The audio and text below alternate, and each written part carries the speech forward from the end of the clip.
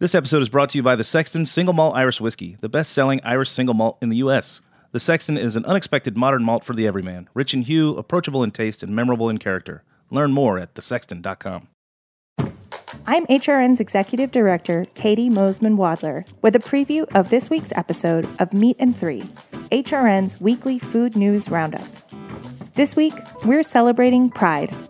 We speak to the bakers who created a custom wedding cake for Charlie Craig and David Mullins, the couple behind the Masterpiece Cake Shop Supreme Court case. We felt that what happened to Charlie and David was an absolute injustice. Kat Johnson addresses the controversy surrounding Antoni Porowski, Queer Eye's food and wine expert.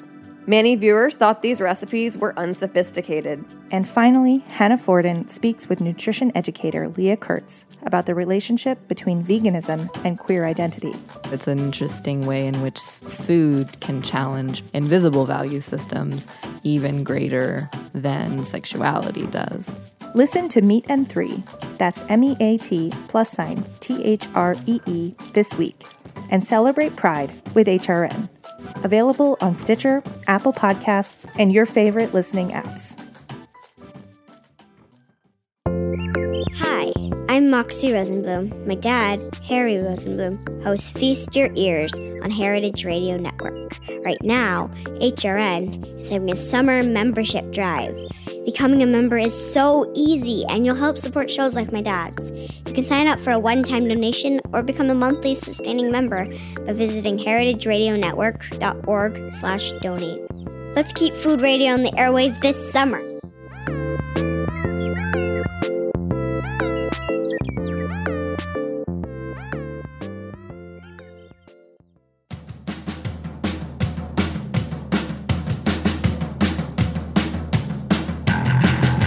Hello, this is Dana Cowan, and you are listening to Speaking Broadly on Heritage Radio Network. Today, I am recording live from Tennants Harbor, Maine, and as you know, I'm always interested in the wiggly ways that people go from childhood to the world's greatest job. The detours along the way, the successes, the challenges, and today I have someone whose road or seas have been quite long, which makes me extremely happy to introduce my guest, Merritt Carey, who's the general manager of Luke's Tennant Harbor. Hi. Hi, good morning. Good morning. Welcome. And it is morning. Often, we record midday, but just so all of you know, it is 7:30 in the morning, but it is a beautiful blue day in Maine. So I was intrigued by your story because we have a very similar point of origin, not our childhoods, which is the first thing I started with, but we both went to Brown University. We did. And, I ended up in media, and you actually went to Brown and ended up doing a little media yourself before you ended up with a more, completely different life. So I'd love to hear about your childhood growing up in Maine, and I believe that you are a very ambitious girl with a boat. Ambitious is an interesting word choice. I grew up spending my summers here in Tennants Harbor, and my very first job was delivering lobsters from this wharf that we're at right now for a woman named Mrs. Miller, who was certainly a big influencer in my life.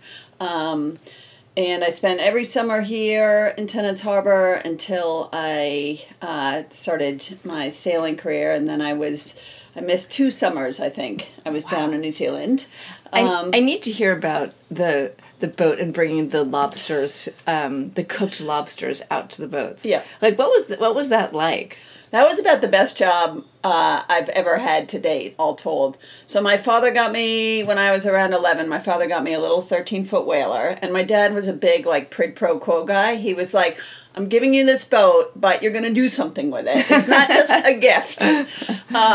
So we came over here and we met with Mrs. Miller, and I think my dad and Mrs. Miller actually concocted the whole idea of delivering the cooked lobsters and clams out to the boat. So had anyone done that before? No one had done that before. No. And back then there was quite a lot of cruising yacht traffic that would come, the yacht clubs and so on and so forth.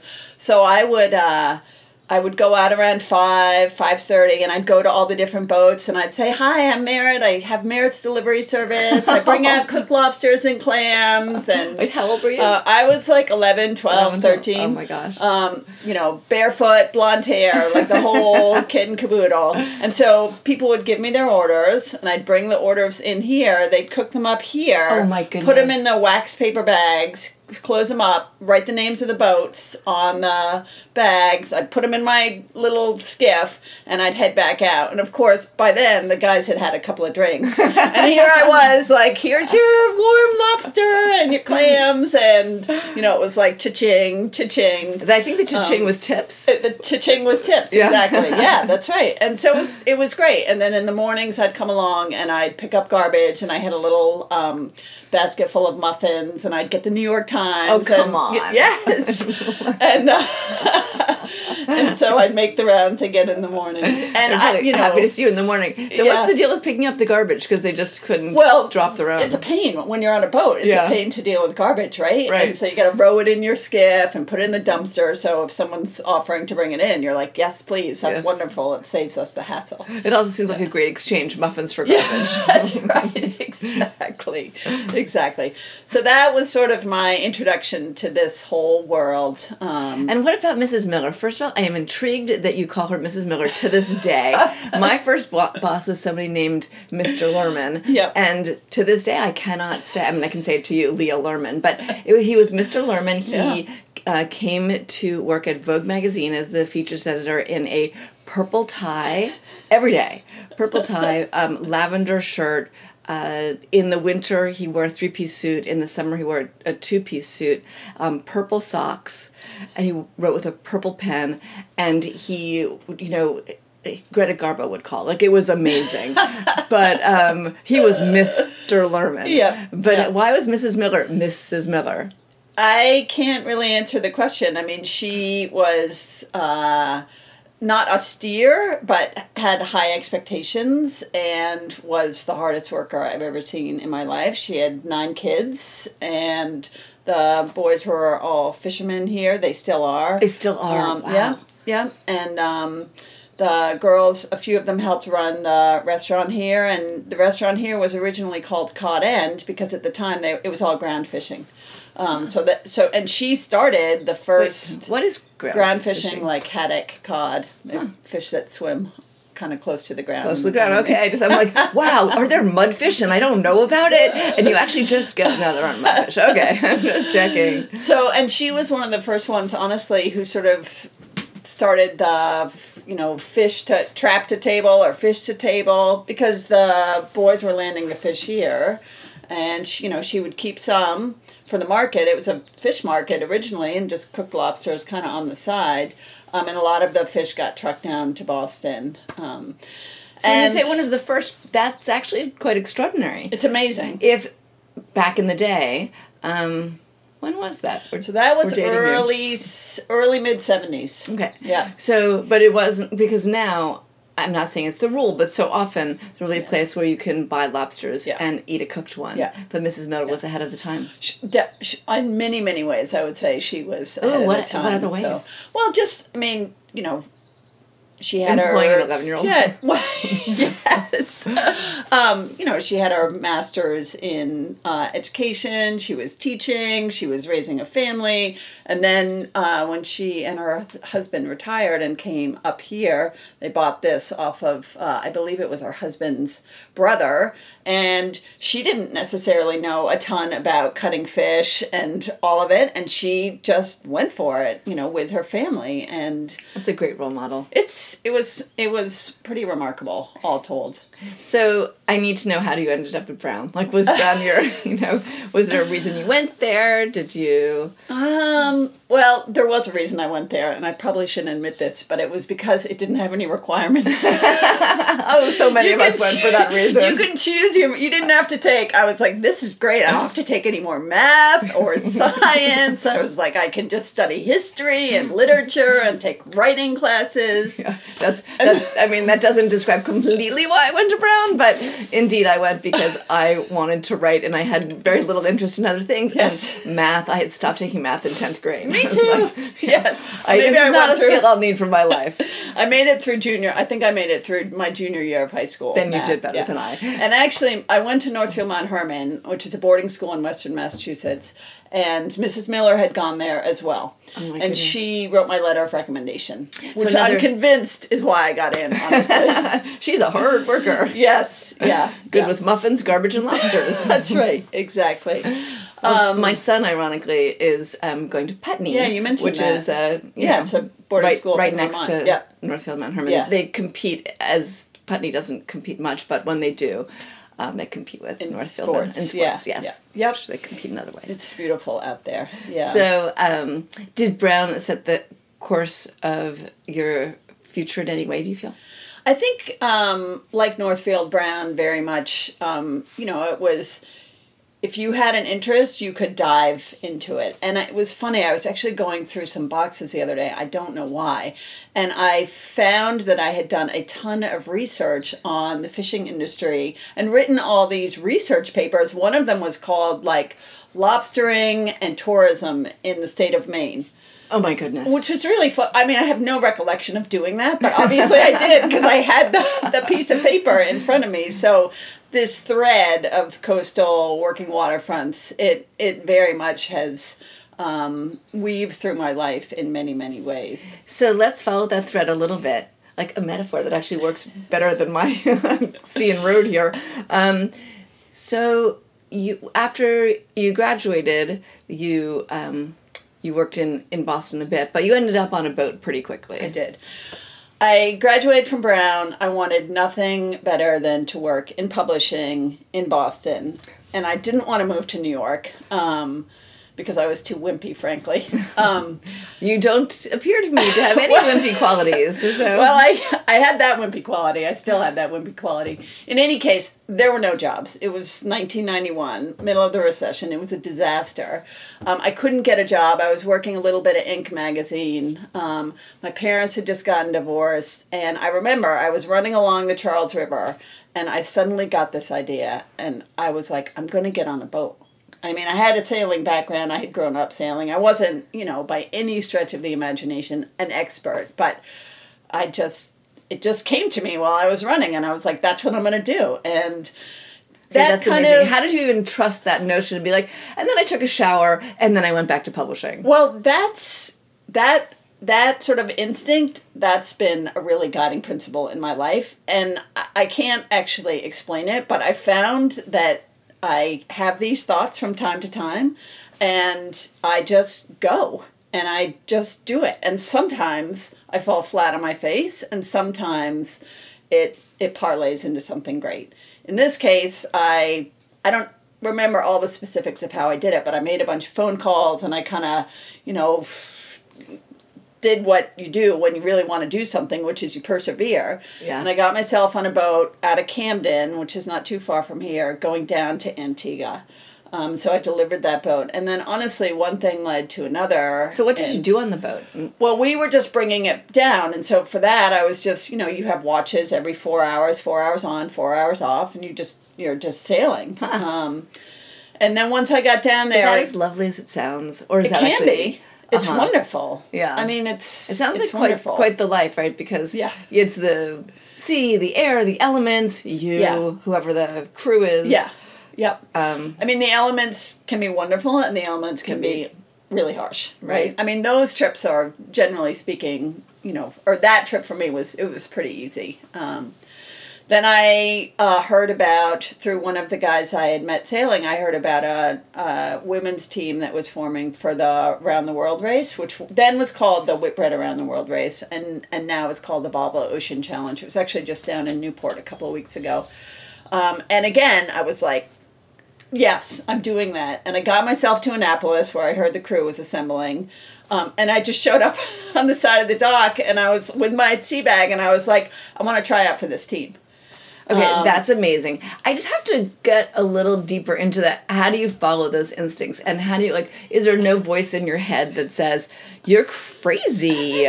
What about money? What about health insurance? What about, I mean, maybe at that age one doesn't, but. Well, it's so funny that you say that because at the same time I was about to go to Annapolis, Sale magazine, which was based out of Boston, had an editorial opening, and they got in touch with me. Because you're the perfect person, actually, like, right. You're one of one for that job. And it was like the perfect job. Yeah. And they were like, we want you to come and interview for this, and we really think you'd be a good fit, and so on and so forth. And I remember I called my dad, and I was like, Dad, you know, what should I do? Because I'm really, I want to try this sailing, but, you know, here's a job. And he said, I think you ought to go and, you know, go up to and interview with Sale. I really think you ought to pursue that. That's a great opportunity. And I didn't. And then, but how hard was that? Like, was he disappointed? Did you? He was not neither of my parents were particularly they were very good at kind of letting me make my own decisions and follow my own course, and they really never pushed me in any particular way. They kind of stepped back, but if I asked for advice, you know, generally they would give it. But the funny thing is, you know, years later I would ask my dad for advice and he wouldn't give it to me because he was like, I gave you such bad advice when I told you to go take the job in Boston. And you followed, you know, what you wanted to do and ended up sailing around the world and then doing all this other stuff. So I got really frustrated with him. I was like, if I didn't want your advice, I wouldn't ask. I just want to be able to say yes or no. But that doesn't mean I don't want to know what you have to say. That's right. Exactly. So that was funny. So that's a long, rambling answer to your question. But I don't often think about the downsides of things. And I think that must be characterological, right? They just don't, it's not that some people write lists. Right. I feel like those people have the hardest time, right? Because it could be this, it could be that. But those who just have instincts that they trust, it's a little easier. Yeah, I can make decisions really quickly and I can move really quickly. And sometimes it's good and sometimes it's a disaster. And I always have this assumption that everything's going to come up roses. Yes. And of course, as you get older, you realize that is not the case. And sometimes it's really hard and it really stinks, but it's definitely who I am. And I can't, you know, as reasoned as I might be in my later years, I can't deny that instinct. Once I get something in my head, like, that's it. Does that scare you at all? It's like, it terrifies me. Like, something in here is just I'm gonna be overtaken and I'm gonna be like, I'm leaving you 3 children and beautiful husband because I need to take a balloon ride. Yes, it does a little bit. It's, you know, I think with all of us, we have qualities that are people admire, or they, you know, they're what make us who we are, but they always have undersides. Yeah. Right? And the underside in this case being sometimes it doesn't work out. Sometimes it doesn't work out. Sometimes I piss people off because I move too quickly. I mean, you know, it is what it is. And do you find it hard to pull it back? Like, if you know that you're going to end up pissing people off, is it behavior you can moderate, but... Yeah, I can. And I tend to be quite sensitive to, I don't like to piss people off. I hate conflict. So I'm very mindful of sort of where other people are landing around my decisions. Yeah. So it's not like I'm irreverent and just like, oh, I don't care. Yeah. But, you know, I do when I get an idea that I really believe in. Yeah. It's kind of hard for me to turn that off. So, sailing around the world. So you arrive with a sail bag. Yep. Which sounds amazing. What goes in a sail bag? Wet weather gear. Okay, great. You arrive with a sail bag, and they're like, who's this girl? It was an all-women's... It was an all-women's team. Yeah. Was that special at the time, or was that... Yeah. So that was the second all-women's team to ever compete in that race. The first one had been, was called Maiden, ironically. You know, it was the early 80s, so what are you going to do? And I was woefully inexperienced, but I would do anything, and I was a hard worker. And so they basically took me for that reason, I think. And I ended up... So how big a crew is that? So it was 12 people.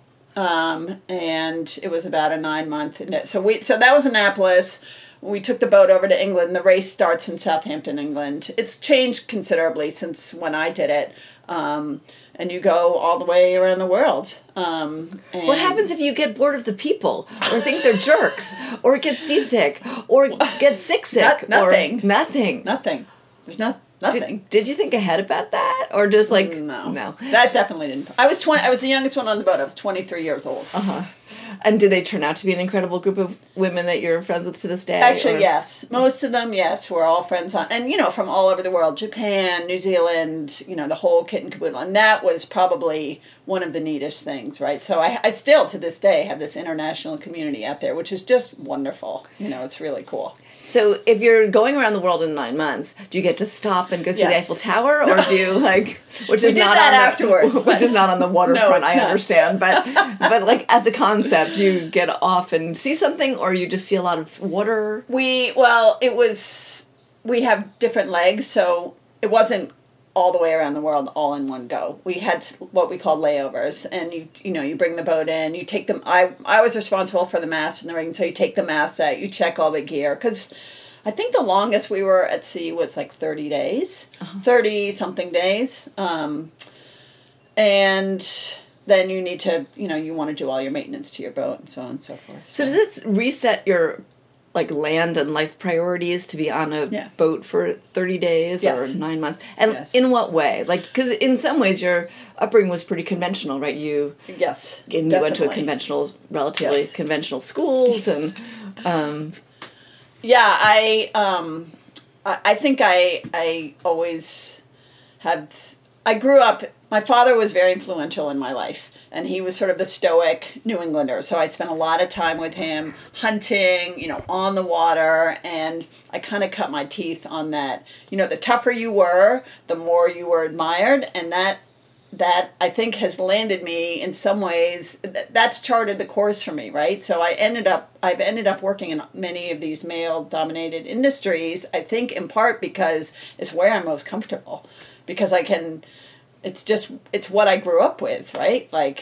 Work harder, be tougher, so on and so forth. And sailing, fishing, all of those industries, it's sort of similar. Right, because now you're involved with the world of lobster. We called you the head of the show, the general manager of Luke's of Tennant's Harbor, which I think I left the S out of, but apologies. Okay. Once an editorial person, always an editorial person. I'm like, there is an S there, isn't there? And then I listened, there was an S. But what is it, do you feel female in that environment? Do you feel like there's something that women would bring that is different to these industries that you're in? Ooh, that's a tough question. I mean, so after the Around the World race, I became a member of the first ever All Women's America's Cup team. And that got a lot of media attention. And we got asked that question a lot. Women's in a man's world. And I read not too long ago some of the quotes and magazine articles about it. And what I remember feeling was... it was just sailing. Right. I loved sailing. I loved being on the water. And that was that. I didn't ever really think about anything one way or the other. And that's just the way I feel now. So it's hard for me to answer that question. I love being near and working on the water. That's what I love. And I love writing. And if I can, marry those two things at all, then that's great. And I don't know if other women would have different opinions about that. I think, it is very true that women are woefully underrepresented in these industries. Certainly in fishing, there's a lot of women involved in the industries, and you're seeing more and more women out, getting fishing licenses, getting involved. But it's still, quote unquote, a man's world by any stretch of anyone's imagination, for better or for worse. It just is.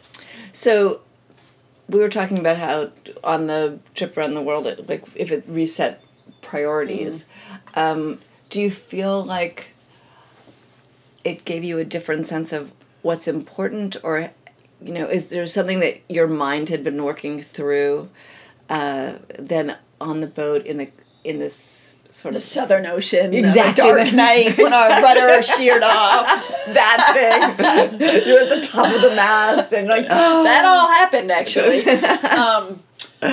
Yes, I think that in general, it kind of it opened up for me a sense of perspective that maybe I wouldn't have gotten if I had been working in an office in Boston. Like, what is real?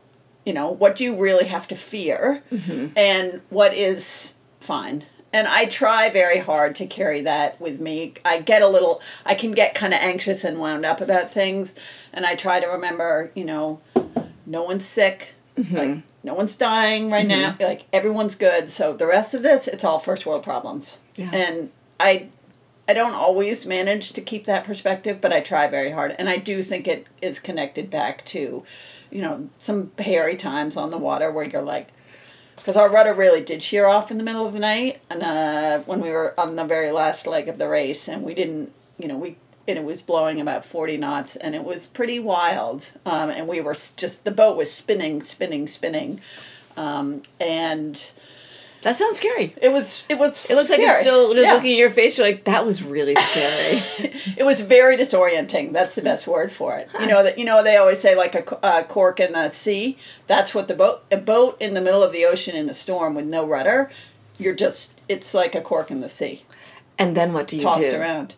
Well, there was a Russian boat that was behind us, and they were carrying a spare rudder. So when they caught up to us, like a day later, they put that rudder, they wrapped it with life jackets, they dumped it over the side, and they paid it out to us. And I was on the bow of the boat, and I just remember watching this rudder, because, again, we couldn't steer, so we couldn't maneuver our boat.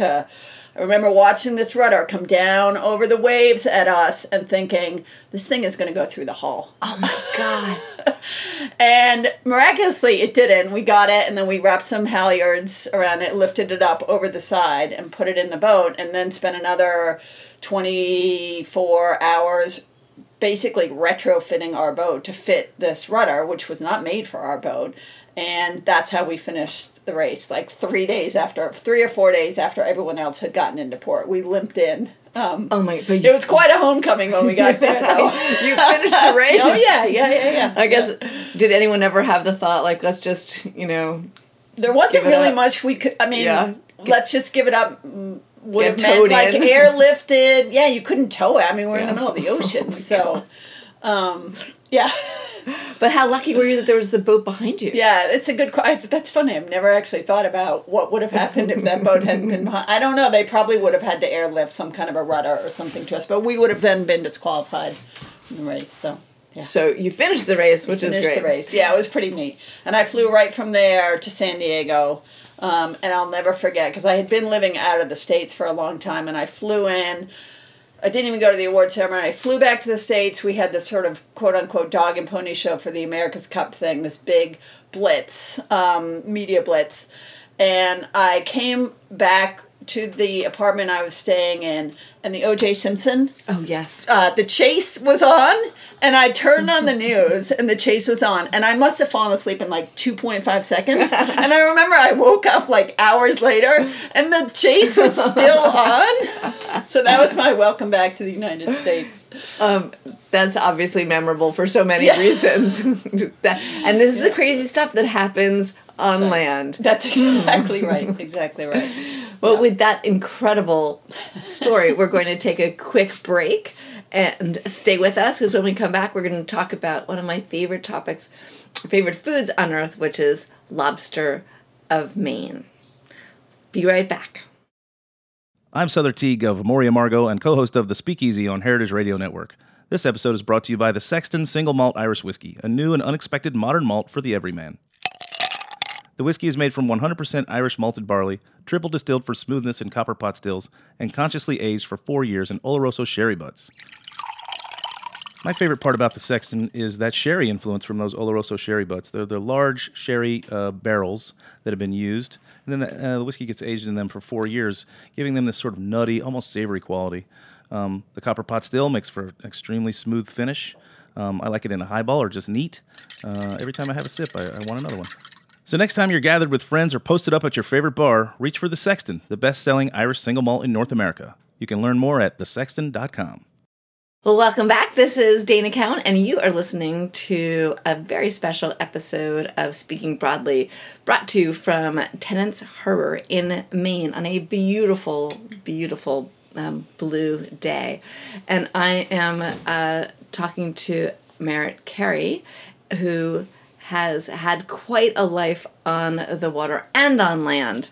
And now we're going to go a little bit landside. Well, you went to New Zealand after circumnavigating the globe on a boat with a rudder that sheared off in the middle of the ocean, and I mean middle of the ocean, not like you could see ashore. That wasn't enough to keep you on land for a while? I don't know. I guess once you have your sea legs, you kind of always have your sea legs. So, what were you doing in New Zealand? Well, after the America's Cup, I actually had to have knee surgery, so we did some sailing with the women's team in France and Japan and some really neat stuff, and then I had to have knee surgery, and I was going to have to be off the water for a while, and I was dating a fellow that lived in New Zealand at the time, and I thought, well, I'll just move to New Zealand, and I'm ready to go back to school, so I'll just go to law school down there. So that's what I did. Now, tell me that law school came to you like when you were running as a great idea. I just can't imagine that. Maybe I was trying to make up for my all my bravado and sailing, but I will say this: I've always really enjoyed intellectual pursuits, and I had at that point been sailing professionally for, I don't know, a good 6 or 7 years. And I really was ready to sink my brain into something more intellectual and more challenging. And why I chose law school, I don't know, because I was a terrible lawyer. I still have my license to practice, but it does not suit me or my personality at all. Having said that, it was a great exercise in really challenging my brain to think very differently, very logically. So I'm grateful for the experience. But how do you think a brain does with that? Because I have a whole set of things that I say to myself, like either I don't want to or I can't. And, in this woo-woo world that, like, I sort of live in, where we're all empowered to do everything, I'm like, I should get rid of those words from my vocabulary. I can do anything, and I should want to do anything. And, it's a struggle for me, because there's certain things, like, we were talking about math earlier. Yes. Yeah. Like, I'm just never really, I'd love to, get like an executive MBA. Like, there's probably math involved with that. So same way. Yes. So I think that I just have to like put that to the side. But law school just seems, like did you find your brain was quite elastic in studying, or like? Yeah, I mean, I had to kind of knock a lot of rust off some of the studying habits and so on and so forth, but it was really neat going to law school in New Zealand. I actually went for 2 years down there, and then I came back and I finished my law degree here. I actually got quite a bit of credit for what I'd done down there, which was great. But it was neat because I was learning all about the Commonwealth legal system, which is so it was like a double education. It was like a crash course in Commonwealth law or Commonwealth history plus the legal on top of it. It was neat. It was really, really pretty great. And I'm very glad I did it. And I'm also very glad I'm not practicing law anymore. So today here we're at Luke's, and I'm here to eat some lobster. And I would love just to learn about your like life in lobster here and the choices that you made to stay you're in Yarmouth. Yeah. I guess. Yeah. Which is half an hour? No, it's about an hour and 45 minutes. Oh, heavens. But we have a house. I'm up here for the summer, every summer. See. So. Right.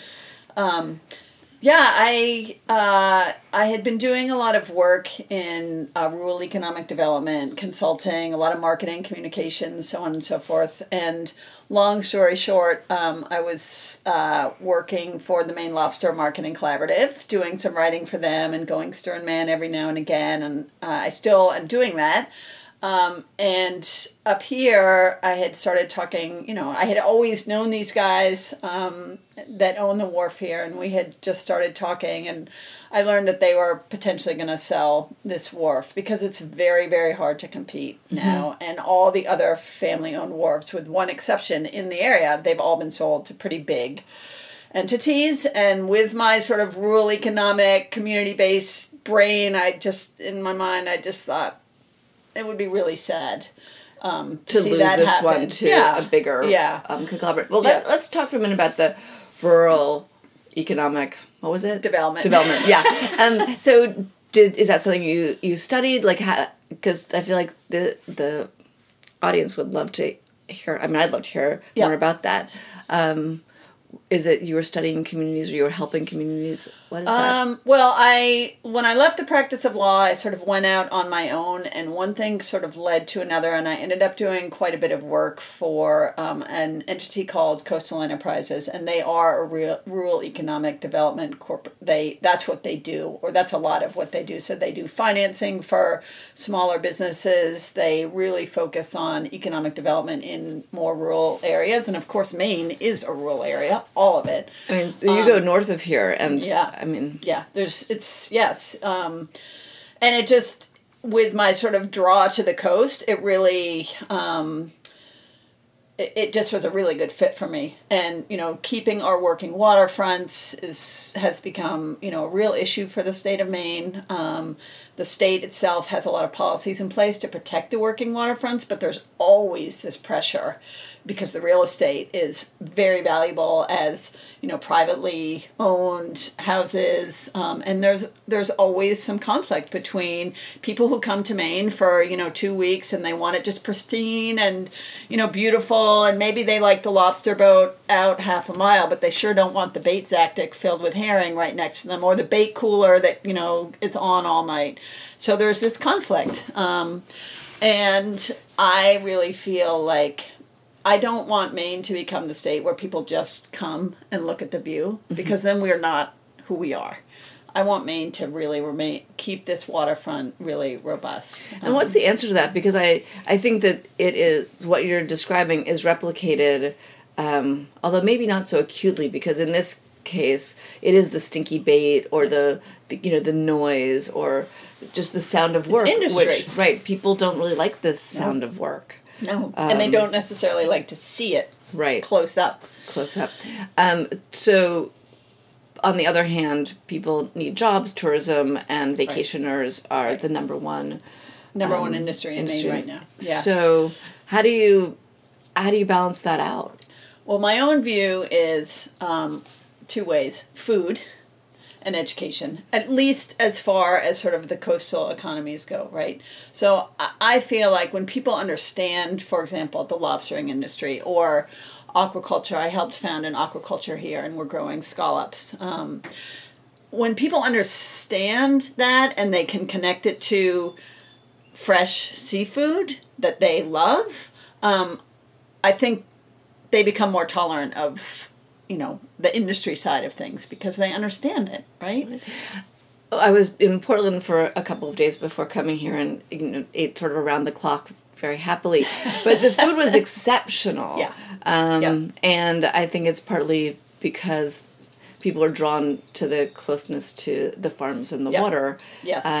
And so you can have that connection that you've just described really very genuinely. Yes. Yes. And I think the lobstering industry is unique in that it cannot be corporatized. Much of it can't be corporatized because, and why is that? Because there's an owner-operator requirement for every lobsterman. So if a lobster fisherman gets sick, he or she can't ask someone else to go out and haul their traps for them. So you cannot consolidate the fishery. That's why you have, I think it's 5,200 individual lobster fishermen going out every day on their boats, and there's no way to buy that. You can't buy it, and you can't consolidate it. It's the most inefficient business model ever known to man, but it's what's keeping our coastal economies, particularly down east, thriving. That is extraordinary. But when you say that the the wharfs, the docks, have been bought by bigger Right. companies. So what is that? So someone So those are buying stations. So that would be, a corporation can buy a wharf. They buy the lobsters from the individual fishermen and sell them, and so on and so forth. I see. When just circling back, when I sort of learned this, when I learned this wharf might get sold, I started brainstorming with some of the fishermen, and I contacted Luke Holden and said I had read a lot about Luke's, and I knew about Luke's, and I knew that he was really keen to sort of tell the story. And basically I was like, there's this wharf, I think you should get involved. Are you kidding? You cold called Luke? No, I didn't cold call him. I got an introduction from Matt Jacobson, who is the executive director of the Maine Lobster Marketing Collaborative. He did an email intro for us, and then we set up a time to talk. That's so funny because I was imagining we're sitting in a beautiful old building, shack I'm going to call it, and with the Luke's name on the front. And I'm familiar with Luke's, as many listeners may be, from the restaurants that are in New York City. There's one a couple of blocks from my house. And when I arrived here, I was like, oh, this must be the origin story. I didn't know that, he started because he was a kid like you going on a skiff. And well, that is true. And serving Mrs. Miller's lobsters or someone's lobsters. But so I didn't realize that's how Luke's arrived here. Yes. Was you just reached out and said, I think I've got a great opportunity for you. Something like that, yes. And it was actually Luke and one of the fishermen here, Hale Miller, they sort of, the idea of the co-op, forming a co-op, sort of took, rose to the top in terms of creative solutions to keep this wharf here and so on and so forth. So, the salient elements of that story are that Luke, we gathered as many fishermen as we could get. There was a number of fishermen here already fishing off this wharf, but we needed more. We needed more volume because this is a volume business. And so the fishermen that fished here started talking to other fishermen, and we had meetings all that winter, and Luke showed up to every single meeting. And that was a big deal. That's amazing. Where does Luke live? He lives down in South Portland. Okay. So he wasn't coming up from New York, but it's, there were a lot of meetings, and they took a long time, and it was just a trust building exercise, honestly. And my job was essentially as the liaison, if you will, and I kind of kept the train on the tracks, and I kind of kept people engaged. It felt like a long time, but in reality, it was only about 4 or 5 months we formed a co-op. And that's where my law degree was helpful, because I was like, I know how to write these bylaws. So we formed that co-op, and it's been really wonderful. So how many people are in the co-op? And when you say it's a volume business, you mean, well, explain that. So volume, it's cost per pound, right? So the more volume of lobsters you have coming over the wharf, the more your overall expenses go down. Just like many businesses. Right. Because there's a distributor who takes them off. Because we have to employ wharf employees to help us. So all of the operational costs get defrayed. The more volume. Yeah, of course. So that's that piece. Luke buys all the lobsters that we land here. I guess that was actually my question. So right. I see. Oh, how great for him. Yes. So it's great for him. It's great for us. He sits on the board of the co-op, as do I, which is unusual. Mostly there's 22 fishermen's co-op in the state of Maine, and I don't know of any that have non-fishermen sitting on their boards. So that's kind of a unique... It's probably also helpful to have an outside perspective. I think that it's helpful. I don't know, you'd have to ask the guys. They might be like, oh, we can't stand having those guys on the board. But I think certainly what I can say is unique and really great about this model is that our fishermen have direct contact with not only Luke, who is, buying the lobsters, but the end user, right? The consumer. So all these lobsters that are caught here, they're all traceable, right? And, that's the thing that Luke is doing. And he's... they're telling the story of the fishermen, and that's why I'm running Luke's here this summer. I'm not a cook, I'm not a chef, but I know the fishermen, I know this local community, and I will be able to help, I believe, kind of bring everything together, because that's the role I've ended up playing, is sort of, it's almost like, the connector between what goes on the wharf and not the rest of the world, but, I can easily float between worlds. That's probably the best way to put it. And I love that role, because I love sharing the story. Right. And you said that you love writing. Yes. Is this something that you would, do you want to write about all of your experiences that you've had? Yes, I do. I actually started a blog not long ago. I've been wanting to do it for like 5 years, and I finally was like, I need to just do this. So I started a blog, so I've been writing little blog posts. So in addition to writing for the Maine Lobster Marketing Collaborative, I just write some of my own pieces on kind of whatever strikes me. I wrote one about running halibut. I was sort of fishmonger for a day. I buy some halibut from these guys and I bring it down to Portland because they can get a better market there. So there's just, my life is so, every day is different. And so I just want to keep writing about it as much as I can. I did one about a fly fishing trip I took with my son, which was really neat. And so you have 3 kids. Are you bringing them up on the water at least some of the time? Yep. Do they think you're, like, Mom, you're nuts? That's my kids are like, Mom, you're nuts. Yes. Or my husband and my kids all think I'm certifiable. Okay. It's kind of a running joke, actually. Mostly it's a funny joke. It's not always a funny joke. Yeah. And why is that? Just because you work so hard at this? Yeah, my kids are like, you are just not like any other moms we know. And it's true. I never have little snack packs. I can barely remember like which kid is playing which sport, and how am I going to get them there? And it is a proverbial juggling. My kids are so wonderful, and they are all sort of growing in different ways, and they're all quite independent and quite capable. And I believe part of it is because I'm not doing everything for them. It's like, you got to figure this out on your own. Right. I can't. I have too much going on.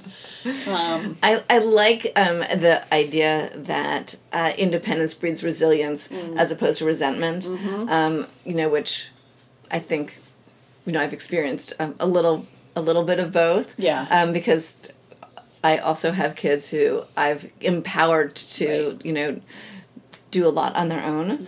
Who also, I don't know if they think I'm crazy, but they think that I'm certainly distracted. Yes, my kids, probably distracted is a good word. Yeah.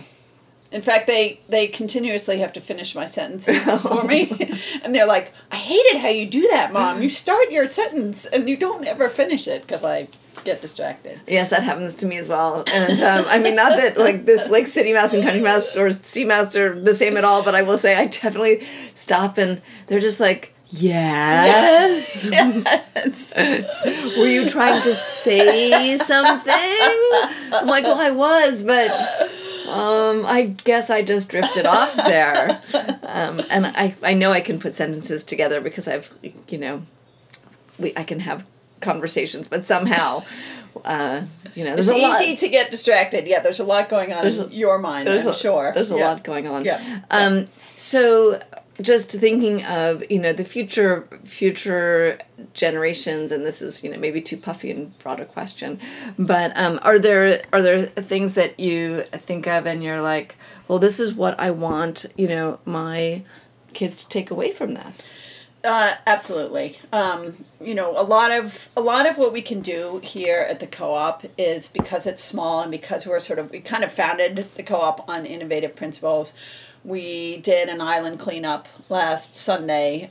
We had over 100 volunteers. We took like 5,000 pounds of garbage off of an offshore island called Cree Haven. Wow. Our fishermen, their day off, Sunday you can't fish in Maine. They took a Sunday, they went out in their boats, they spent their own money, so on and so forth, hauled a bunch of trash back, and my kids were involved in that, right? And actually it coincided with World Ocean Day, so it was really, really neat. And, you know, I started this scallop aquaculture co-op with some of the fishermen here and also some other fishermen up in Stonington. That's a income diversification. How do we keep these working waterfronts going? You know, lobster is amazing, and it's what's kept this economy going, but there's no other fisheries right now that are really vibrant, whereas it used to be, you know, you'd go scalloping, you'd go ground fishing, you'd go shrimping, and a lot of those other fisheries are gone, so it's just lobster. So I feel for the future, like I want to see this diverse and robust economy all up and down our coastline, and that's for my kids, right? I mean, I don't know what they'll do. They may go, you know, who knows, but that's work that I can get behind, and that I know my kids, they see me doing that, and they see how passionate I am about it, and I think on some level they appreciate it. They know that I'm trying to do something good. And you know, whether I'm successful, they'll know. And meanwhile, you know, they go lobster fishing and they make some money, and they feel very comfortable here. And I really love that. They really, you know, they come up in the summer. They don't do camps really. They just, you know, free range kids, right? It's just like, I mean, it was not uncommon when I was a girl, but it's very uncommon now, and I feel really lucky that we can provide that for them. I mean, so. free range and so many food related things are great. Right. We just don't want to eat our children, but free range is great. And we've talked. I have to say that this conversation is so inspiring. I feel like we began, and you were saying that, you know, you've had successes and failures. It might be just my interpretation of failure is closer to yours, which is it's not failure when you just move through it. Right. But when you say that you came up against obstacles, like, is there a story in your mind of something where, you know, you tried and it didn't work out, and then it just made your resolve even greater? Or didn't make your resolve greater? You just were like, I'm moving on. Well, I probably the greatest challenge that I've had to date is I actually had a heart attack. Oh my heavens! A couple of years ago. This is very unusual type of heart attack. It's just a tear in your I don't know. It's a tear. It doesn't have anything to do with high blood pressure or anything, and it's incredibly rare. And I had it, and I then for like 2 days I didn't go to the emergency. I didn't know I'd had a heart attack. I was just like, oh, my stomach really hurts, and I ate Tums, which I'd never eaten before. And finally, a friend was like, go to the bleeding ER. Yeah. And it turned out I'd had this heart attack, and that was not so great. I was not so happy. And then for like 6 months or a couple of months, I had to keep my heart rate low so the tear could heal. And so it's called a spontaneous coronary artery something. I don't know. Long story short, that was a real lesson in like, you just can't do, you know, you don't know what's around the corner. Right. And you don't know anything really. And I'm fine, and I never even think about it. Every now and again, people are like, how are you? And I'm like, why are they asking me that question? With that look in their eye. Yeah, people who I haven't seen for a long time. But I just kind of move through it in the way that I do. And which is not to in any way, shape, or form diminish the severity of what happened. Mm-hmm. And it was, you know, it really made me sort of think twice about like, holy smokes, like it reinstilled that like life is short. Right. You don't know what's coming at you. So you better make the most of every minute. That actually happened while I was setting up the co-op, ironically. Yeah. So I guess, you know, it was a challenge to kind of come to terms with that, because I think I had felt a little bit infallible previously. My physical body has always served me really, really well. And I was like, what? You know, what are you doing, body? Basically, like, come on, are you kidding me? Like, I don't have time for this. Yeah. So that, yeah, I would say that was a pretty big deal in hindsight. Sure, and having to, I'm sure, it changed every single thing about what you were doing, because your physical life is you have an intellectual life as well, but it's very well balanced. Yes, yeah, it did. And, you know, for those however many months where I had to I wasn't allowed to get my heart rate up because I'd like to run, and it was a real awakening. I mean, very quickly after that, I was kind of back to everything I was doing, and I feel great, and so I'm really lucky. And they know nothing about this condition. There's just it's a very, very unusual condition that, I started reading about it, and I was like, this is just frustrating because there's nothing more I can do to improve. I can't exercise more. My blood pressure is low. My arteries are clear as whistles. I'm in perfect health in that regard. So it's one of those situations where it's not like, eat less fat, or it's just cross your fingers, basically. Yeah. It's not, but on the other hand, right, that doesn't seem so good. On the other hand, it means you live life every single day. Yeah. And take great pleasure and make the change you can. Yeah, that's right. I mean, honestly, like I said, I never think about it. And sometimes people are like, how are you feeling? I'm like, I feel fine. How are you feeling? Right. How are you? Yeah. Let's talk about you. Yeah. Well, with that, that concludes this episode of Speaking Broadly. Thank you so much for tuning in. So where can people find you online, Merritt? Or if people want to know more about the Lobster of Maine or the... Well, let's see. So there's the Tennant Harbor Fishermen's Co-op has a Facebook page. Luke's at Tennant Harbor has a Facebook page where you'll see lots of tasty lobster delights. My blog is called Merritt in Maine, and obviously Luke's Lobster, just more generally, they have a strong social media presence. So all of those will find you lots of seafood and lots of interesting stories. That's great. And you guys know where to find me, FW Scout, on Instagram and Twitter. Yeah, I never really embraced that Facebook thing, though I am there. And we do have Instagram pages as well. Okay.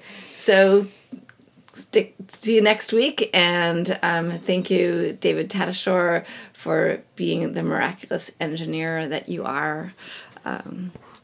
See you next week.